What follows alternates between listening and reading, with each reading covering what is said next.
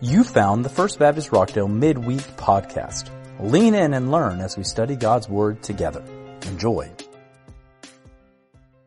But we're beginning this series on the I am statements of Jesus, and those are found in the book of John. So if you have your Bible, you can open to John. Today we'll be in John chapter 6, but we'll be kind of bouncing throughout the book of John over the next several times that we're together.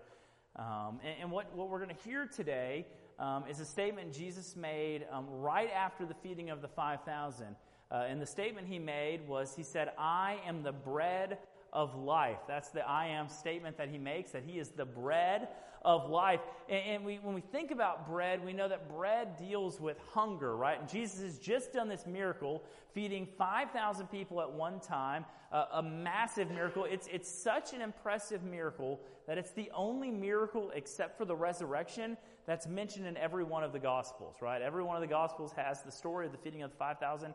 There's not one of them, he raises Lazarus from the dead. That doesn't make the cut in all of the Gospels. But the feeding of the 5,000 is like, man, this is amazing. Take this little bit, multiplies to feed this massive crowd. And after the feeding of the 5,000, remember, Jesus sends his disciples away, and they go off by boat, and then Jesus goes to pray, and then he comes walking across the water, right? And there's a big storm, and people are freaking out. It's a weird, kind of a weird story. But the next day, so they've gone to the other side of the Sea of Galilee. They're in the town of Capernaum, and the crowd has followed Jesus, right? Because Jesus has just done this tremendous miracle, this massive miracle that has never been seen before. And they say, man, we're going to follow that guy.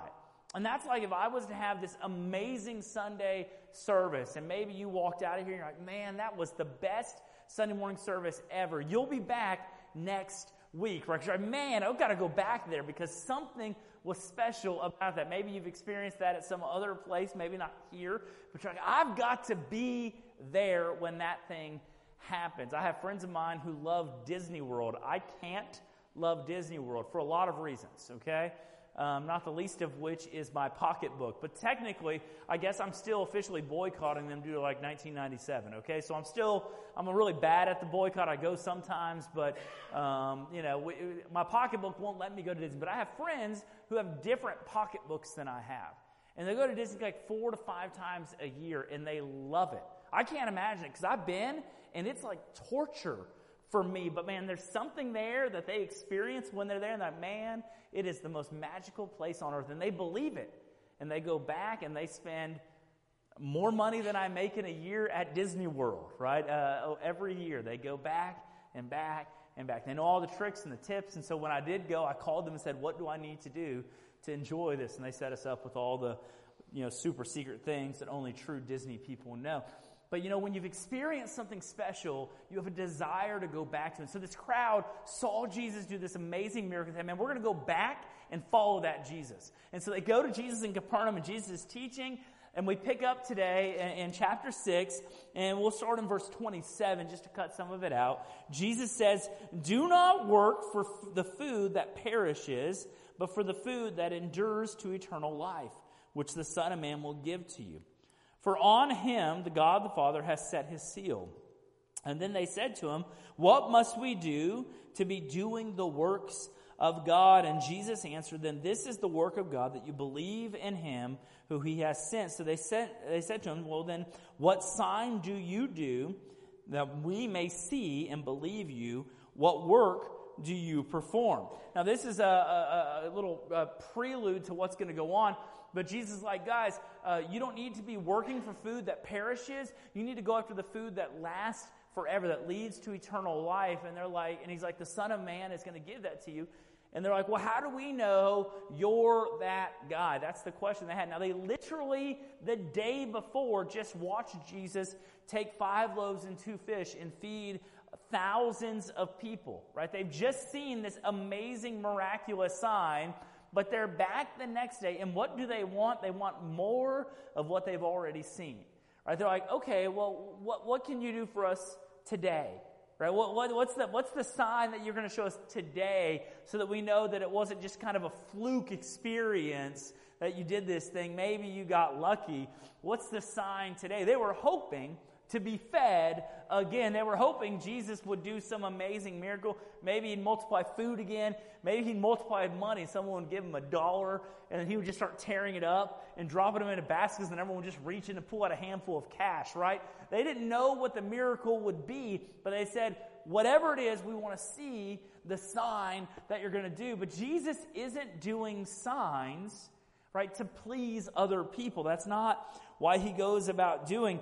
And so Jesus said, they said, our fathers ate the manna in the wilderness. As it's written, he gave them bread from heaven for them to eat. And basically they were saying, why don't you just call down manna for us today? That'd be pretty cool. Do that specific miracle. And Jesus said to them in verse 32, truly, truly, I say to you, it was not Moses who gave you the bread from heaven, but the Father who gives you the true bread from heaven. For the bread of God is he who comes down from heaven and gives life to this world. And they said, Sir, give us this bread always. And then Jesus replied, I am the bread of life.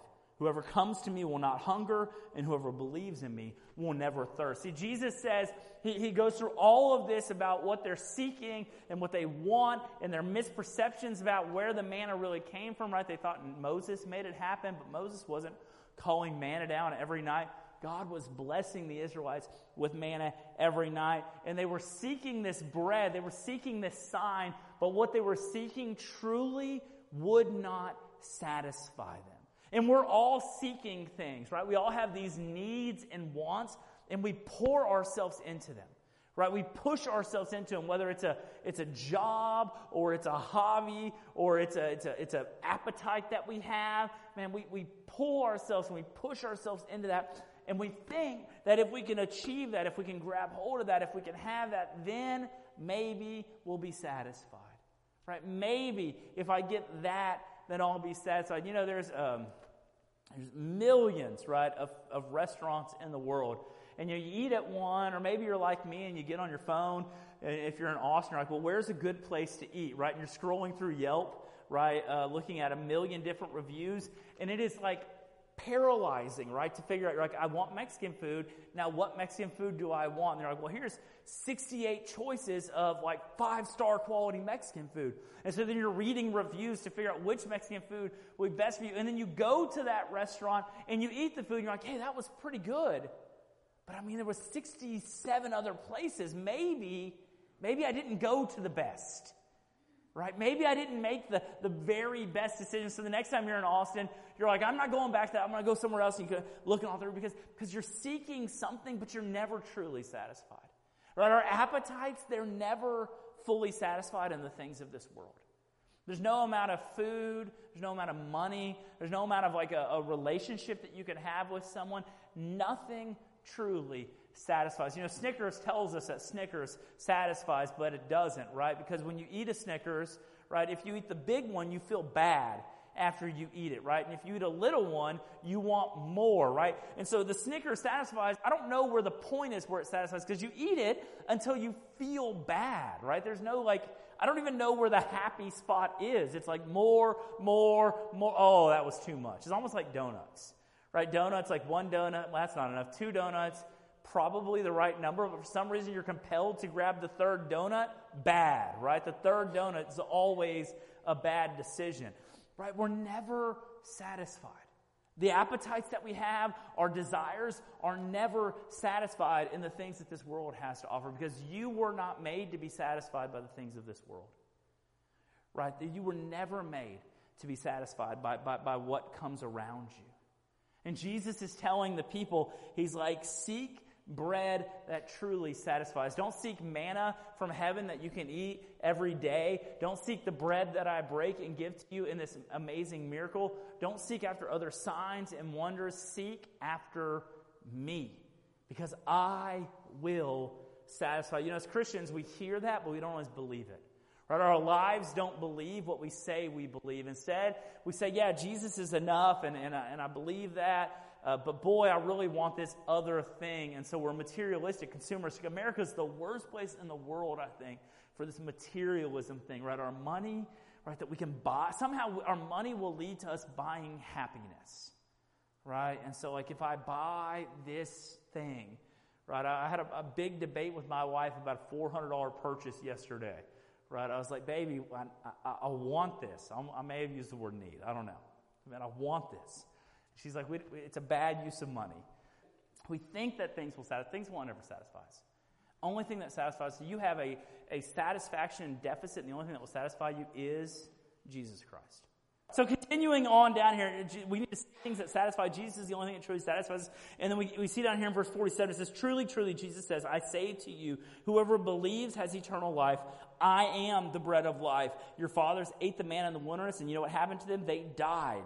This is the bread that comes down from heaven, so that one may eat of it and not die. For I am the living bread that came down from heaven. If anyone eats of this bread, he will live forever, and the bread that I will give for the life of the world is my flesh. Jesus is saying to them very literally, look, everything else that you think will satisfy won't satisfy. There is one thing that will satisfy, and it's me. And in church, we have to grab onto this. We really have to understand this, because everything else, every relationship that we have, I love my wife. She is the most precious person in the world. She is better than anyone else's wife. I am blessed to have her. I was talking to someone this week about it, right? I went into Tiscatatasket to buy something not for my wife. That's a dangerous game to play, by the way.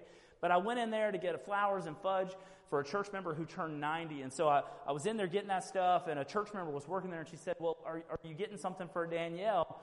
And I said, no, this is for another woman, to cause awkward moments for her, right? And then talked her through what was going on. You know, like, I love my wife. She's special to me. She's precious to me. But, you know, there's nothing that satisfies me fully except for Jesus Christ. Sometimes I think that she can do that. Or I think that because we have a intimate relationship, not just sexual, but a real, where we know each other fully, emotionally, intellectually. We know one another, that somehow I'm going to derive genuine, lasting satisfaction. But the truth is, guys, my wife and I are never going to be fully, eternally satisfied with one another, because we're both broken people. We're just broken. So no matter how much I love her, no matter how much she loves me, there's still something about us that violates that relationship. But Jesus Christ never comes up lacking. Church, we need to stop putting our hope in people. We need to stop putting our hope that this relationship is going to fix us, or that this thing is going to fix us, or that this food is somehow going to make our life happy. You will find no satisfaction anywhere else. It's all cotton candy, right? Cotton candy is, I hate cotton candy, right? But cotton candy, it looks like something, and you can grab onto it, and you can hold it, but once you put it in your mouth, it's gone, and it's nothing, right? It's passed away. It doesn't exist anymore. And then you think, well, maybe. And you keep grabbing at these things, you keep putting them in your mouth, you keep consuming these things in your appetites, and they never last. But Jesus Christ does. When he says, I am the bread of life, he means that literally. Nothing else can give you life except Jesus. Your job, your career may be important. You may be making an impact in people's worlds, but you don't give life like Jesus does. Stop giving your life to your work instead of giving your life to Christ. Your hobbies, your extracurricular activities, the things that bring you joy inside of yourself, they don't actually give you life. They may distract you for a moment. They may give you temporary bits of happiness and joy, but they are not and cannot be the thing that gives you life. Jesus alone gives life. The people around Jesus wanted something else, and Jesus said, what you want is wrong. You need me. Church, you need Jesus Christ. So when our appetites begin to get out of control, when our desires begin to get out of control, when we buy into the consumeristic mindset or the relationship mindset or the mindset that somehow our kids are going to make us happy, golly, my kids, sometimes they make me happy, but I got like 9 of them. I got 7 of them. That's what I got. I got 7 of them. Right? They don't make you happy. I got 7 kids? I got 6 kids. Thank you. Golly. I'll have 7 before the night's over. Who knows, right? Right? It just changes. I can't. When we go to a restaurant, I have no idea how many people are going. They're like, a party of how many? And I'm like, I don't know. And I start counting heads because just people randomly in my family that I don't like, they show up and eat with us. And then there's people gone randomly. I had a daughter gone for the last 2 nights. I didn't even know she was missing, right? And then I saw her, and I was like, hey, it's been a while. And I was like, oh, yeah, you were in Houston, right? I'm a bad dad. That's what this is all about, I guess, ultimately. Your kids, though, while you think that they may bring you satisfaction, while little Matilda may be the pride and joy of the Rowland family, right? At some point, you're going to find out putting your life into that one person doesn't work. It doesn't work ultimately. Because the only thing that's going to satisfy you isn't your kids' accomplishments. It's not your husband or your wife's love for you. It's a relationship with Jesus Christ. And when this thing is all said and done, when this world is washed away, your knowledge of Christ, your love for Christ, and your hunger for Christ is the only thing that will remain. So I want to challenge you today, church. When your appetites get out of control, when you think that another thing is going to make you happy, when you think that your life is going to be solved by fixing this part of your world with another thing or another relationship, I just want you to know Jesus is what you're missing. So you need to go back there. And some of us, we've experienced that, and then we wander away, and we go and we chase after everything else. Literally everything else. But at the end of that is emptiness. It's cotton candy, it's gone. Jesus is the bread of life. He gives you life. Cling to him, please, church. Let me pray.